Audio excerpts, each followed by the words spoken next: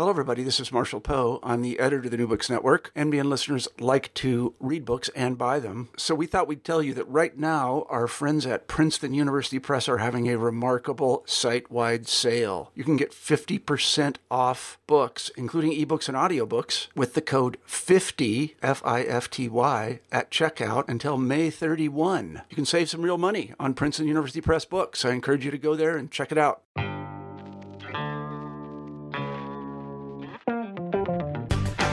Welcome to New Books in Critical Theory. On this episode, I'm talking to Tina Seeker, who is a lecturer in Media and Cultural Studies at the University of Newcastle, about her new book, Climate Technology, Gender and Justice, The Standpoint of the Vulnerable, which is published by Springer Press. So welcome to the podcast. Thank you very much. This is an unbelievably well-timed book, considering both the media attention and the lived reality of the climate crisis that's been happening, not just in the UK, but across the world over the course of the last kind of month or 6 weeks or so. And I guess the place to start with the book is where it fits into your kind of general set of thinking and your academic career. What sort of motivated you to write the book? I started to do a lot of work around environmental issues in my postdoc, which I did at Simon Fraser University with Andrew Feenberg, who holds the Canadian Research Chair in Philosophy of Technology. I've got a strong interest in philosophy of technology. But I started to do more and more research on sort of environmental issues, but I wanted to approach it from a different angle. And one of the things that I started to read about is, I picked up this book by Clive Hamilton on geoengineering, which he takes a kind of critical perspective, and I found it really compelling. And I thought, it would be really interesting to kind of marry my interests in philosophy of technology with environmentalism, and geoengineering just struck me as something that was very odd and had an element of science fiction, but was being considered in earnest by some very significant political and economic actors. So that's sort of what was the genesis of the project. I mean, it's really interesting, I guess, kind of critical take you've got around some of these, I guess, kind of technological solutions to the climate crisis. And it's probably worth kind of thinking a bit about not just the sort of technological solutions, but also the sort of current understandings of climate change and how you sketch out their limitations or their problems, particularly actually from a feminist perspective, which is one of the kind of core insights and aspects of the book. Yeah, I found it was really interesting with a lot of the climate science that I was reading and some of the modeling that the way it was being communicated to the public and sort of the demand for, objective, rigorous, yes, no answers really didn't match up with the way the science was practiced. And I was interested in kind of seeing how scientists and science communicators were trying to balance the riskiness and the uncertainty of the science, which was fundamentally objective in the sense that it was the findings were based on scientific consensus.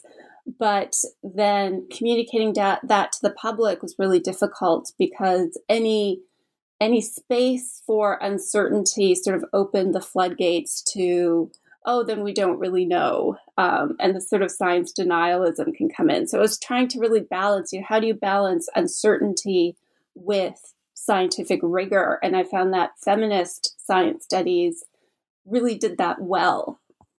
I guess there's kind of maybe three things going on there. One is the kind of the science itself. Two is I guess the kind of reception and the extent to which people are involved in the reception. And three is kind of decisions about not just kind of what is the best thing to do, but the process of taking decisions as well. And one of the things the book does is talk about the way that, in the specific case of geoengineering research, it's not just a kind of a problem for the science, but it's also a problem of methods and modelling. And it'd be quite useful, actually, if you could sketch out the kind of the geoengineering research you're engaging with and offering a critique of before we get into the kind of more detailed questions about the methods the book is interested in. Sure.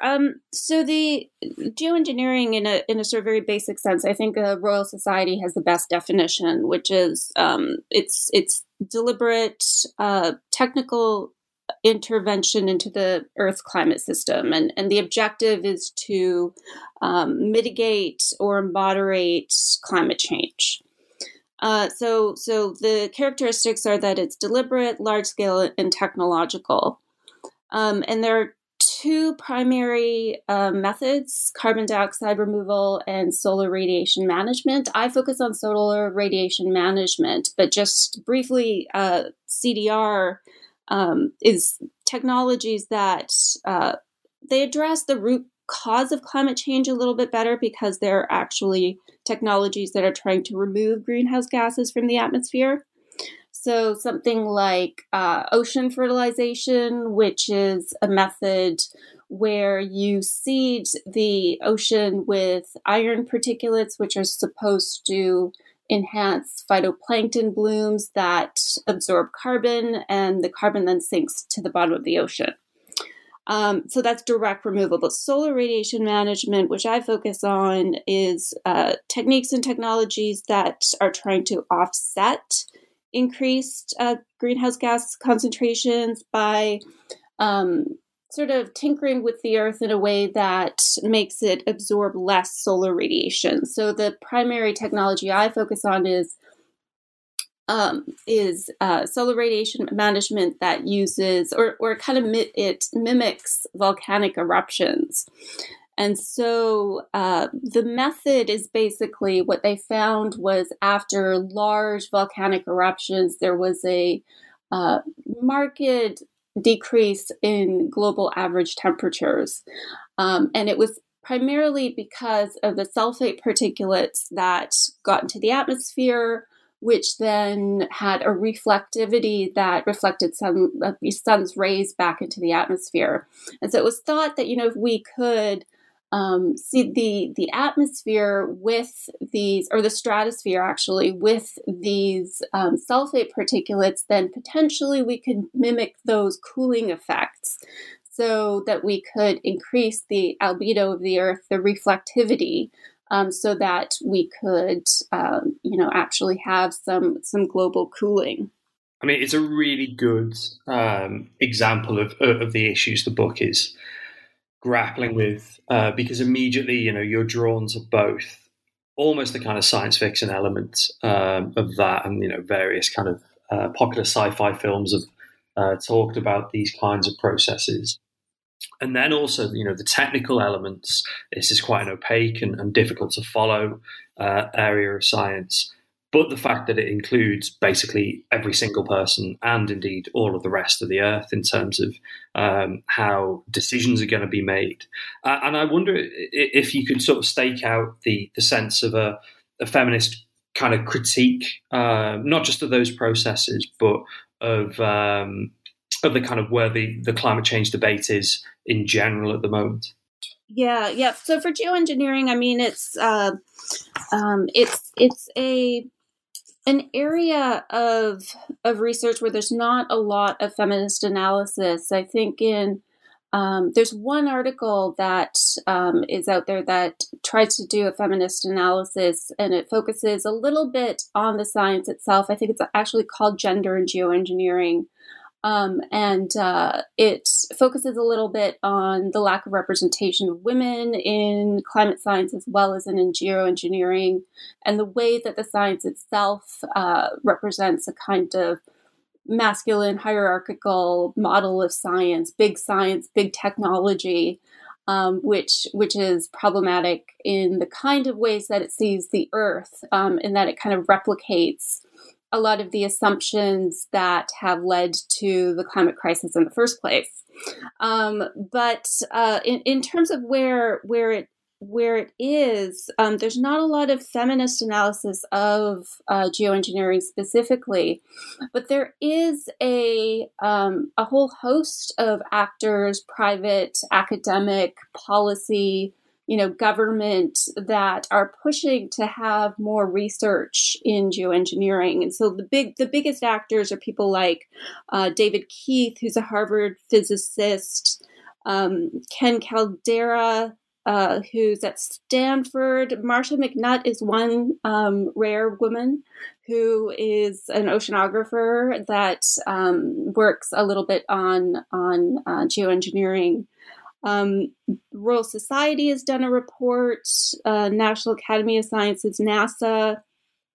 The IPCC, in their 5th report, called for more research.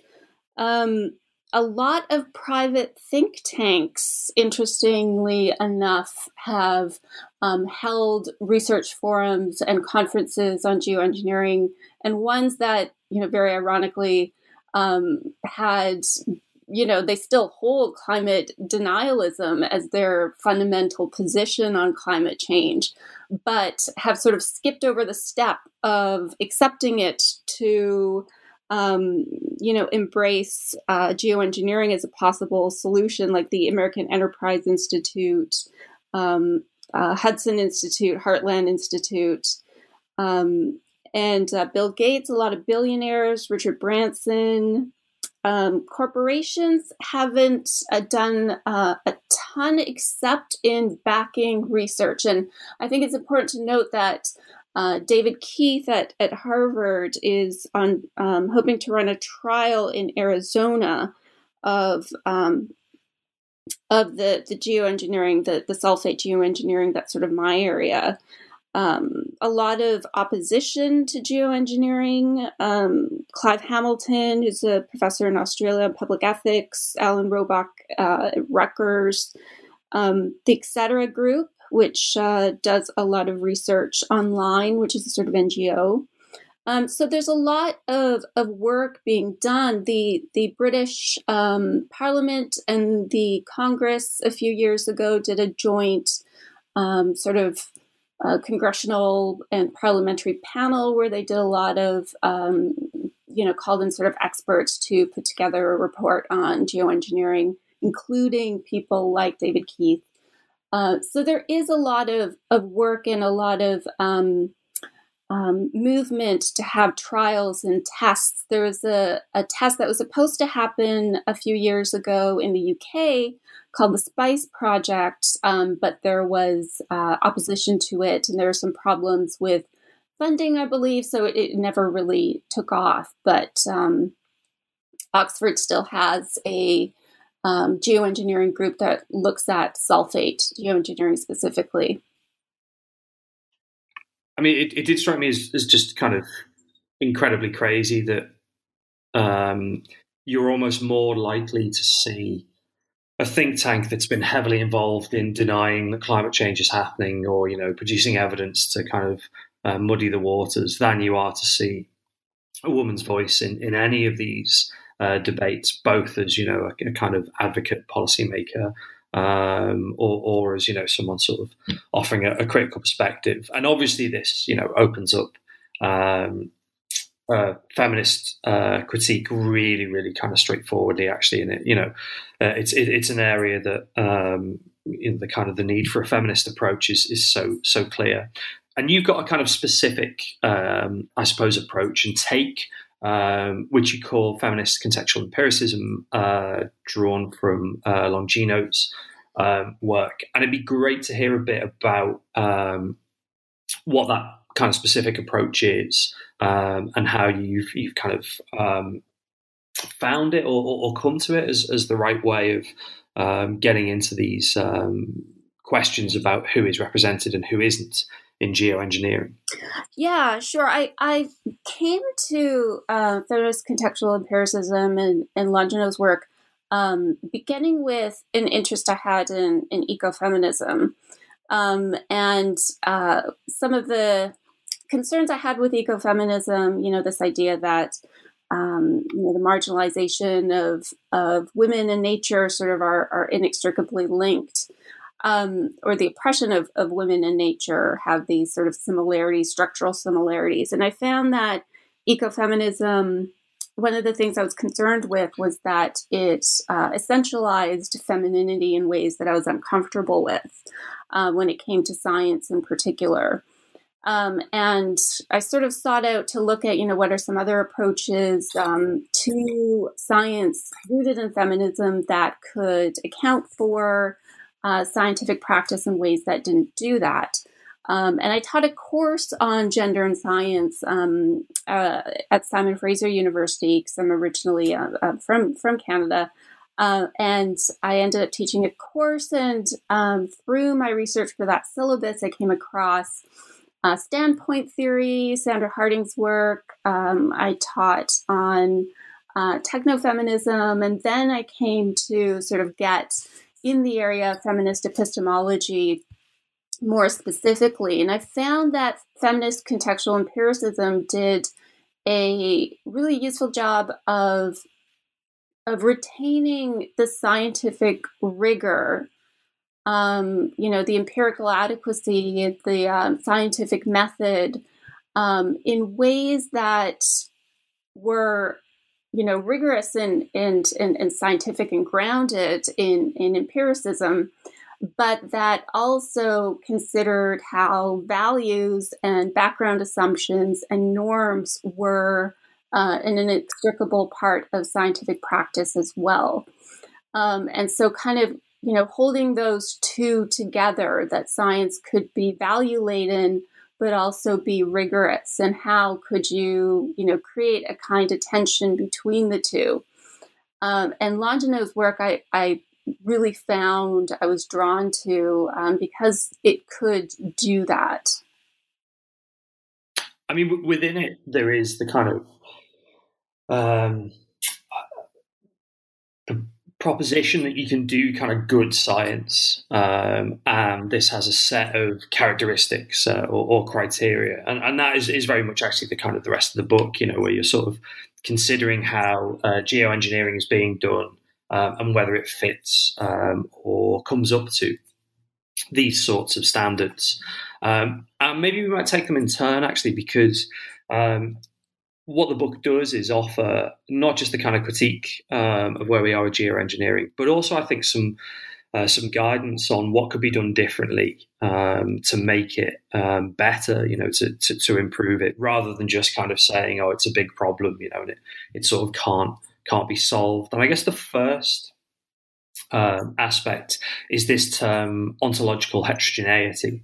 And I wonder if you could sort of unpack that, but also talk about how it tells us things about who gets included and who gets excluded as well in the current geoengineering approach.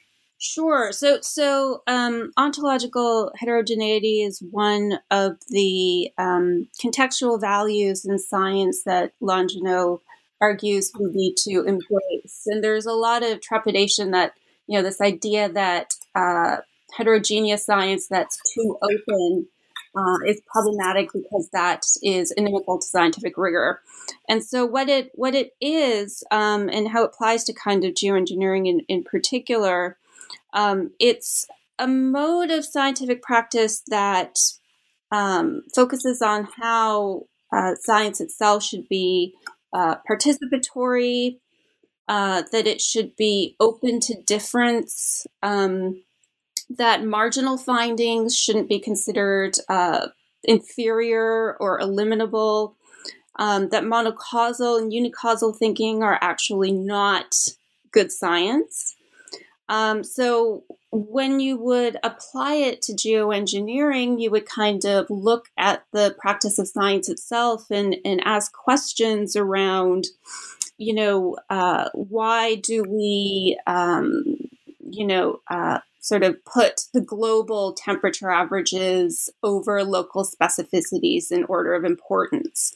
So, why don't we look at specific effects of geoengineering? One of the potential negative effects is that it could lead to problems with the ozone, that it could mess up monsoons over Southeast Asia. Why is it that we look just at CO2 concentrations? What about methane? The models also don't do a good job of looking at the distribution of impact, so different economic sectors, responsibility. And it's this idea that heterogeneity doesn't dilute scientific focus. I think that even the ways in which a heterogeneous science can get into issues of politics, where the urban versus rural binary that's in a lot of the models is assumed is Eurocentric. It reflects the colonial history where effects in the global north tend to be prioritized over the global south. Why is it that we don't look at producers versus consumers in terms of responsibility? Paying attention to deviations, model disagreement, different time scales, that all of these things are practices in science that should be embraced rather than denied, which is something that a lot of sort of traditional science does. And what about novelty, which is the next of the important criteria? Yeah, so novelty is another contextual value. It's sort of the relationship between theory and explanation. And it's interesting because you could make the argument that geoengineering is novel. Because it has it's really exciting. It's media highlights this quite a bit. It's interdisciplinary. The intercomparison projects are really sort of compelling as well. But there's a difference, I think, between being technically innovative and being novel the way that Longino understands it. And so novelty in climate science and geoengineering science is more about the practice of science. So, using local data sets would be something that's very novel. It's not used very much.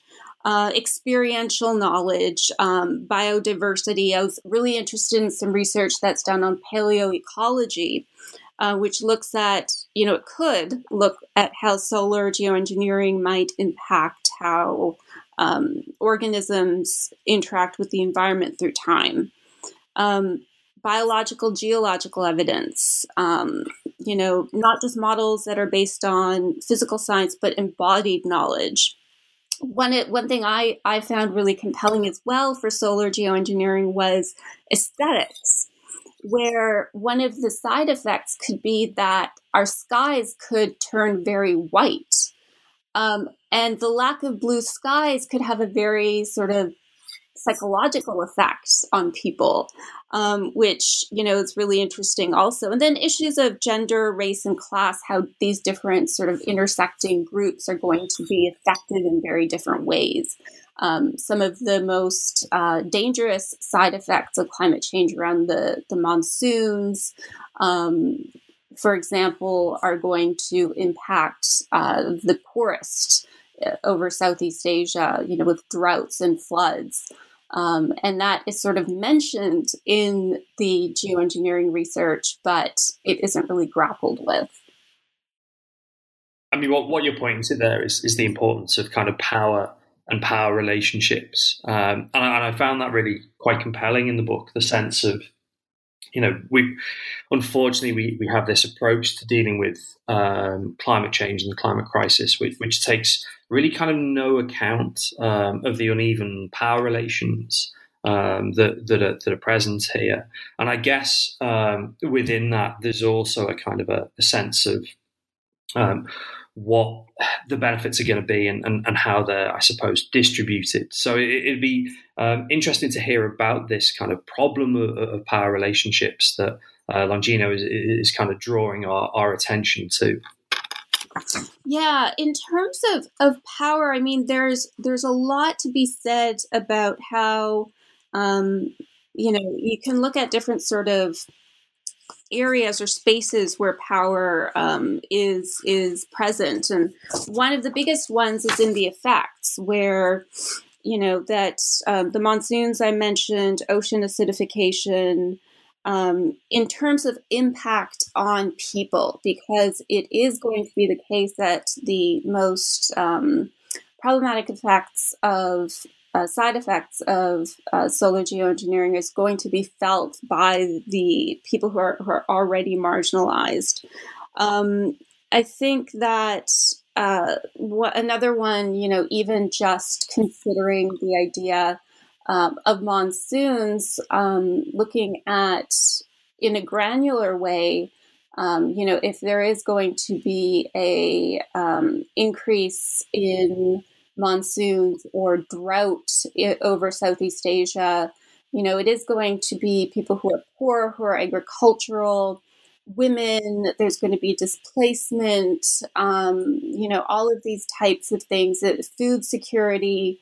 And the people who are going to be deciding to implement geoengineering, I think, are obviously going to be people in the global north. So it's reconstituting these colonial relationships. And, there's going to be this sort of migration of people that comes out of it. And, our particularly in the West, our current approach to displacement due to conflict or poverty or climate change has not been good at all.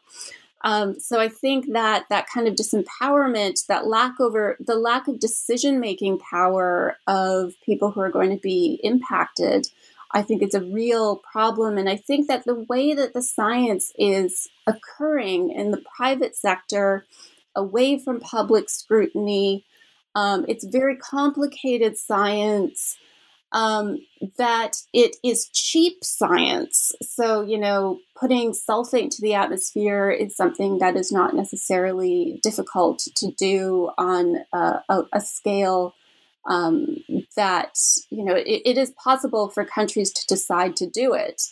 That the power over decision-making is really in a few hands. And I think even issues of intergenerational justice is a problem, because if you start geoengineering, solar geoengineering, one of the other side effects is that if you stop abruptly, temperature increases are thought to be going to be observed as quite rapid. And then what does this do for the ability of future generations to make decisions? And I think all of that really kind of coalesces around this idea that it is a very hierarchical science that requires centralized decision-making in ways that replicate the extractive scientific practices of the past that have given rise to the problem of climate disruption and climate change. And I think that those issues around power have to be considered in more detail, and they haven't been thus far. And how would we do a kind of a response to the crisis that took human needs and human capabilities more seriously? Yeah, I think that, taking and doing an analysis of the science through this kind of feminist analysis is very helpful. But I think also, thinking about the Earth, I mean, another one of the models is around diffusion of power. But, thinking about the Earth as an independent system that, has feedbacks, that is an agent, is one way we can start to do that. So, looking at Earth systems as constituted agents. So this idea that it's not just about us exerting power over nature, how we construct the natural world as an object of knowledge and how we've sort of looked at it as something that could be exploited, that has to change. One of the interesting things that I found in the research I did was, countries that have started to give the natural world a legal status. So the Ganges River in India or Ecuador has done this as well, where, it is a moral agent. And I think that, the idea of the Anthropocene gets us closer. I sort of have a relationship to the idea of the Anthropocene that's a little kind of contradictory, because I think that it is an idea that gets us closer to thinking about the ways in which our actions have led to climate disruption. But it also can reify this idea that we have power over nature and propel us towards more technical solutions. So this idea of the techno-Anthropocene. And I think that, taking those actions and looking at issues of social responsibility, scientific practices that are, inclusive and empowering, looking at the metaphors we use to talk about our relationship with the natural world. I think all of those things are ways in which we can use feminist science to do better science and to perhaps look at climate mitigation strategies that are not premised, scientifically in terms of epistemology and ontology, on models and values and approaches that are consistent with how we've always done things and sort of are taking it to, a kind of laughable extreme in some cases. And at the same time, actually, the book closes with a reflexive moment that, kind of suggests that even feminist contextual empiricist approaches might be improved, maybe, or kind of further developed. And I was really interested to see actually that moment where the book had got this critical engagement with a set of scientific practices, but then in turn closed with its own critical reflections. And maybe, obviously standpoint theory and technofeminism are the two sets of ideas which they themselves, have a kind of a sort of long literature and history associated with them. But maybe as a way of closing, you might kind of reflect on perhaps the limits of feminist contextual empiricism. Yeah, I think that it's always important when, you're drawn to a particular approach to retain that element of critical analysis where you look at how it can be improved or what other models or frameworks can offer to it. And I found that, I kind of like feminist standpoint theory because it is more radical. And standpoint theory, I think it takes this idea that, looking at the empirical part of feminist contextualist empiricism and saying, maybe even that empiricist element is too positivist or too androcentric. And, highlighting the idea that knowledge that emerges from marginalized communities, that science from below is inherently better because it sort of speaks directly to issues of power, injustice, race, class, privilege, and sort of saying that knowledge from those spaces of marginalization, embodied indigenous knowledge, is a priori better, more objective knowledge. And I think it's just sort of worth considering what that would look like and how that is justified. And perhaps taking even the empirical element of feminist contextualist empiricism and looking critically at it is, at least in terms of an analytic exercise, something that is really important. And then technofeminism, I like because it draws attention to the relationship not only with science, but with the technology and the issue of design. Looking at the idea of gender and technology as mutually constituted, so that, gender relations are reflected in technologies, and that technologies in turn shape gender relations, that technologies are not neutral. They're shaped by intentions, and it sort of draws our attention to this idea that perhaps we can shape technologies in progressive ways. And so the idea of women being involved in science is not just about them being there as sort of placeholders, but this idea that they can shape technologies in ways that reflect different values, different social values that are not values that they have because they are women, but because they have experienced very specific manifestations of marginalization that have made it so that they can speak to issues that other groups can't.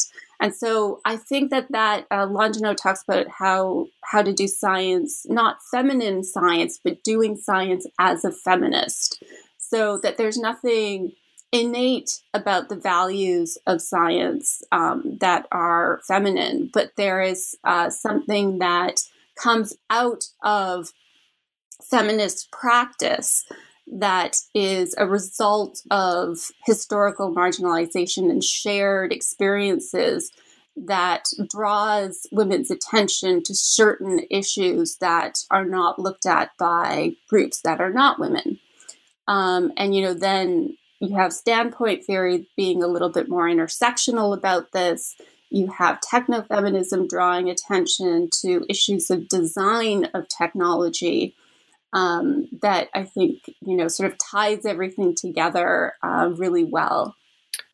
Are those kind of critical moments something you're going to be working on in the future? Are you doing more STS approaches to climate change from a feminist perspective, or have you had quite enough of reading long, kind of complex technical scientific manuals, and are you going to be moving on to something else?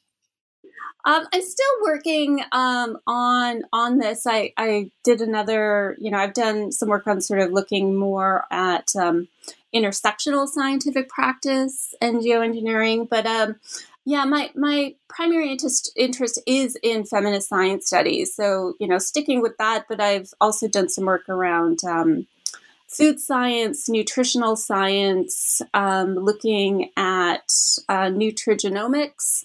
So, sort of nutritional science based on analysis using feminist science studies of nutritional science and assumptions around, what makes food, how do we use science to reach the conclusion that, X food is healthy and Y food is not. And so sort of applying similar frameworks to look at diet, to look at health science, to look at public policy around health, which is, something I'm doing some work on as well. And are you doing a book on that, or a series of papers, just a big research project? Yeah, I'm actually looking to put together a project around superfoods in particular. Looking to put together a book. I'm working on a book proposal for a feminist science-based analysis of superfoods that would draw attention not only to scientific practice, but issues of power, of access, of food security as well.